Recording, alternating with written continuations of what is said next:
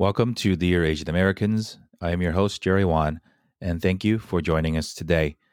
We are continuing in the readings of the Letters for Black Lives in our native Asian languages,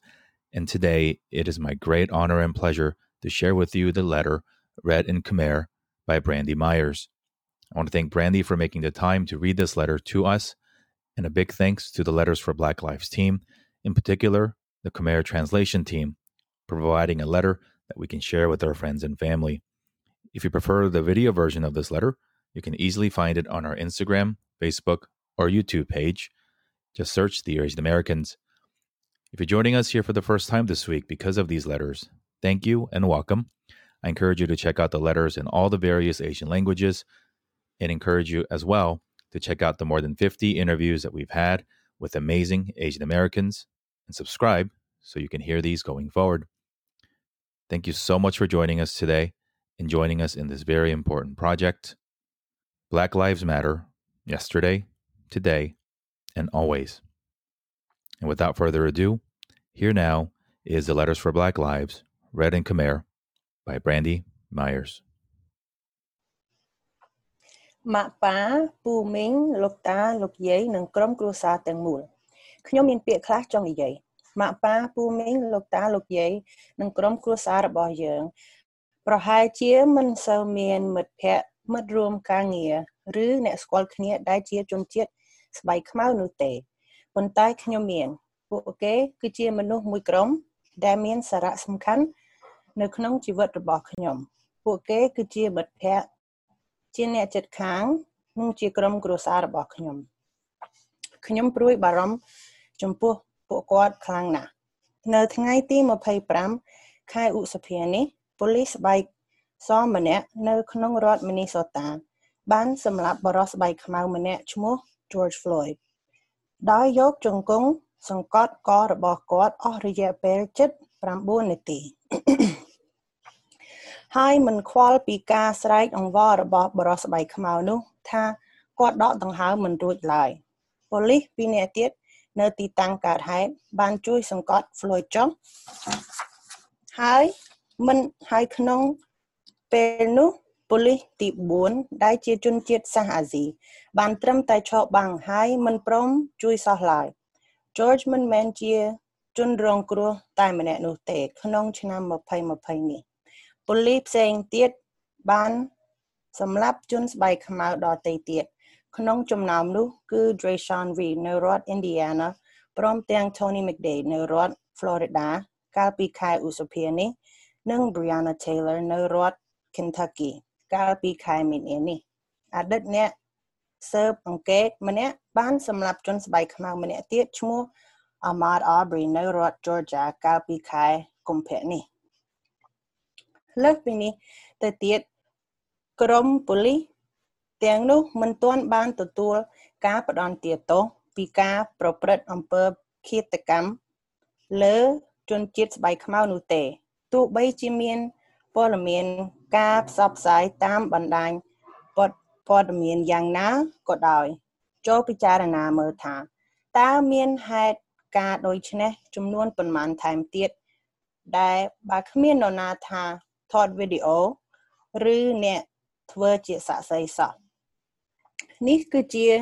ធាតុពិតគួរឲ្យរន្ធត់សម្រាប់ជនជាតិស្បែកខ្មៅទាំងឡាយដែលខ្ញុំព្រួយបារម្ភត្រូវប្រឈមមុខជារៀងរាល់ថ្ងៃម៉ាក់ប៉ាពូមីងលោកតាលោកយាយនិងក្រុមគ្រួសារទាំងមូលប្រហែលជាកំពុងគិតថាពួកយើងក៏ជនជាតិភាគតិចដែរពួកយើងបានខិតខំនាំគ្នាមកនៅសហរដ្ឋអាមេរិកទាំងដៃទទេនិងតស៊ូសាងជីវិតឲ្យបានសុខទោះបីជាមានការរើសអើងមកលើពួកយើងក៏ដោយតើហេតុអ្វីជនជាតិស្បែកខ្មៅមិនតបទល់ដូចពួកយើងដែរជាការពិតណាស់ដែលជនជាតិខ្មែរសញ្ជាតិអាមេរិកកាំងភាគច្រើនបានមកដល់ទឹកដីអាមេរិកជាជនភៀសខ្លួនជាមួយនឹងលុយកាក់តិចតួចប៉ុណ្ណោះក្នុងនាមជាជនជាតិខ្មែរយើងតែងតែ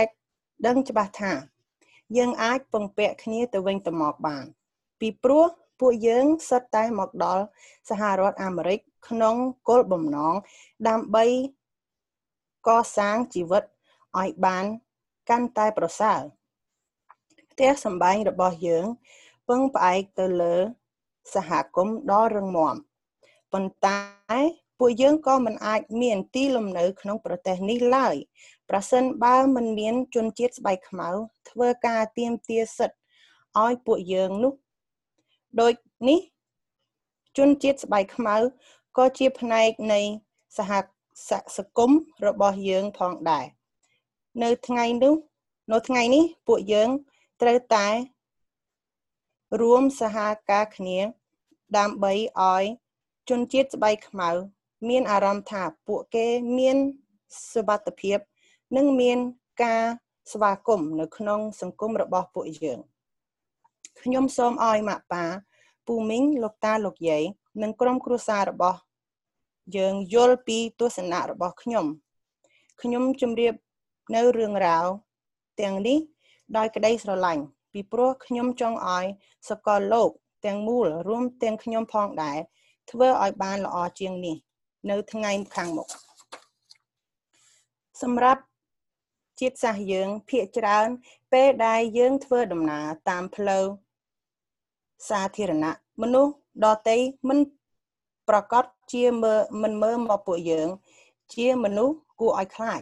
ឬជាជនឧក្រិដ្ឋនោះទេគ្មានគ្រាណាមួយដែលពួកយើងមានអារម្មណ៍ថាពេលដែលពួកយើងឈានជើងចេញពីផ្ទះយើងនឹងអាចគ្មានឱកាសត្រឡប់មកជួបជុំគ្រួសារវិញឡើយយើងគ្មានភាពភ័យខ្លាចថាយើងអាចនឹងបាត់បង់ជីវិតទេប្រសិនបើប៉ូលីសឃាត់យើងនៅតាមផ្លូវប៉ុន្តែសម្រាប់ករណីមិត្តភ័ក្តិរបស់ខ្ញុំដែលជាជនជាតិស្បែកខ្មៅវិញគឺមិនដូចពួកយើងយ៉ាងនេះទេក្នុងប្រវត្តិសាស្ត្រនៃសហរដ្ឋអាមេរិកជនជាតិស្បែកខ្មៅភាគច្រើនត្រូវបានគេលក់ដូរជាទេសចរនិងត្រូវបានគេបញ្ជូនមកទីនេះដោយការបង្ខំ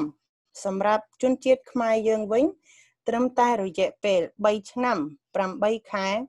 និង20ឆ្នាំប៉ុណ្ណោះក្រោមរបបប៉ុលពតបានធ្វើឲ្យសង្គមខ្មែរទាំងមូលប្រែប្រួលនិងបែកបាក់យ៉ាងសង្បាមយើងចំណាយពេលវេលាអស់ជាច្រើនឆ្នាំដើម្បីកសាងនិងប៉ះប៉ូវនៅអ្វីដែលសង្គមរបស់យើងបានបាត់បង់អស់រយៈពេលរាប់ទសវត្សរ៍មកហើយដែលសង្គមគ្រួសារនិងបុគ្គលស្បែកខ្មៅជាច្រើនត្រូវបានគេរំលោភបំពានប្រៀបដូចជាវត្ថុឬទំនិញសម្រាប់យកជាប្រាក់ចំណេញទោះជាក្រោយរួចពីរបបទេសចររួចក៏ដោយរដ្ឋាភិបាលអាមេរិកមិនបានអនុញ្ញាតឲ្យពួកគាត់សាងជីវិតយ៉ាងសុខស្រួលនោះទេដោយព្រមទាំង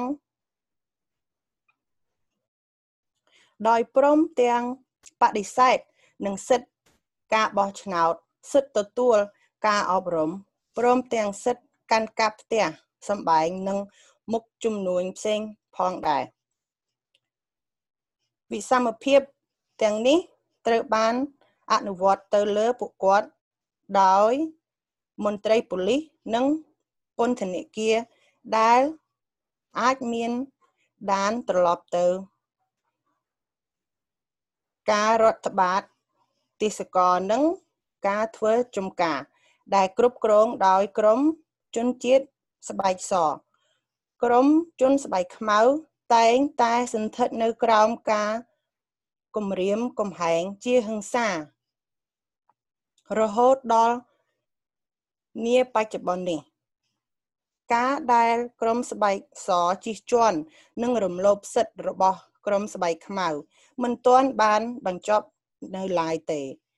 គ្រាន់តែការរំលោភសិទ្ធិនៅបច្ចុប្បន្ននេះត្រូវបានផ្លាស់ប្ដូរទ្រង់ទ្រាយខ្លះក្រុមជនជាតិស្បែកខ្មៅមិនត្រឹមតែបានទ្រាំទ្រនឹងការជិះជាន់ព្រមទាំងបានតស៊ូប្រឈមមុខចំពោះរាល់ឧបសគ្គកន្លងមកពួកគាត់ ត្រូវបានវាយដំដាក់ពន្ធនាគារនិងសម្លាប់ដោយប៉ូលីសខណៈពេលពួកគាត់ប្រយុទ្ធដើម្បីទាមទារសិទ្ធិដែលយើងទទួលបានរហូតមកដល់សព្វថ្ងៃនេះទោះបីជាយើងកំពុងតែរស់នៅក្នុងប្រព័ន្ធមានភាពអយុត្តិធម៌ដែលធ្វើឲ្យយើងរើសអើងគ្នាទៅវិញទៅមកក្រុមសង្គមជនស្បែកខ្មៅបានជួយបញ្ចប់ការបែងចែកពូជសាសន៍សម្រាប់ពួកយើងដែលជាជំនាន់ក្រោយពួកគាត់បានបញ្ចប់នៅភាពអយុត្តិធម៌របស់ច្បាប់អន្តោប្រវេសន៍នៃឆ្នាំ1974ដោយអនុម័តច្បាប់អន្តោប្រវេសន៍នៃឆ្នាំ1965ដែលជាច្បាប់អនុញ្ញាតជនភៀសខ្លួនដោយជនជាតិខ្មែរយើងជាដើមនាំក្រុមគ្រួសារមកសហរដ្ឋអាមេរិកទោះបីជាមានការរីកចម្រើនខ្លះតែប្រព័ន្ធដ៏អយុត្តិធម៌នេះនៅតែបន្តទៅមុខឆ្លងកាត់រយៈពេលរាប់រយឆ្នាំកន្លងមកមន្ត្រីប៉ូលីសនៅតែធ្វើការសម្លាប់ជនជាតិស្បែកខ្មៅហើយបានរួចខ្លួននិងមិនមានជាប់ទោសអ្វីឡើយខ្ញុំយល់ថាម៉ាក់ប៉ាពូមីងលោកតាលោកយាយនិងក្រុមគ្រួសារទាំងមូលព្រួយបារម្ភនិងភ័យខ្លាចនៅពេលដែលឃើញការលួចហើយបំផ្លាញអគាររថយន្តនិងហាងទំនិញជាដើមប៉ុន្តែខ្ញុំសូមឲ្យលោកទាំងអស់ចូលរួមពិចារណាថាតើវានឹងមានការឈឺចាប់ប៉ុណ្ណាប្រសិនបើជាប្រជាជនទូទៅខ្វល់ខ្វាយអំពីការបាត់បង់ទ្រព្យសម្បត្តិជាងការបាត់បង់ជីវិតរបស់មនុស្សជាទីស្រឡាញ់របស់លោកអ្នកតើមានអ្វីដែលយើងមិនព្រមលះបង់នោះប្រសិនបើយើងអាចមានឱកាសជួបជុំក្រុមគ្រួសារដែលបានបាត់បង់ជីវិតនៅរបបខ្មែរក្រហមជាថ្មីវិញតើការឈឺចាប់នេះមានដល់កម្រិតណាទើបបង្កឲ្យមនុស្សរួមគ្នាធ្វើបាតកម្មក្នុងរយៈពេលដែលមានជំងឺរាតត្បាតពេញសកលលោកដូចនេះ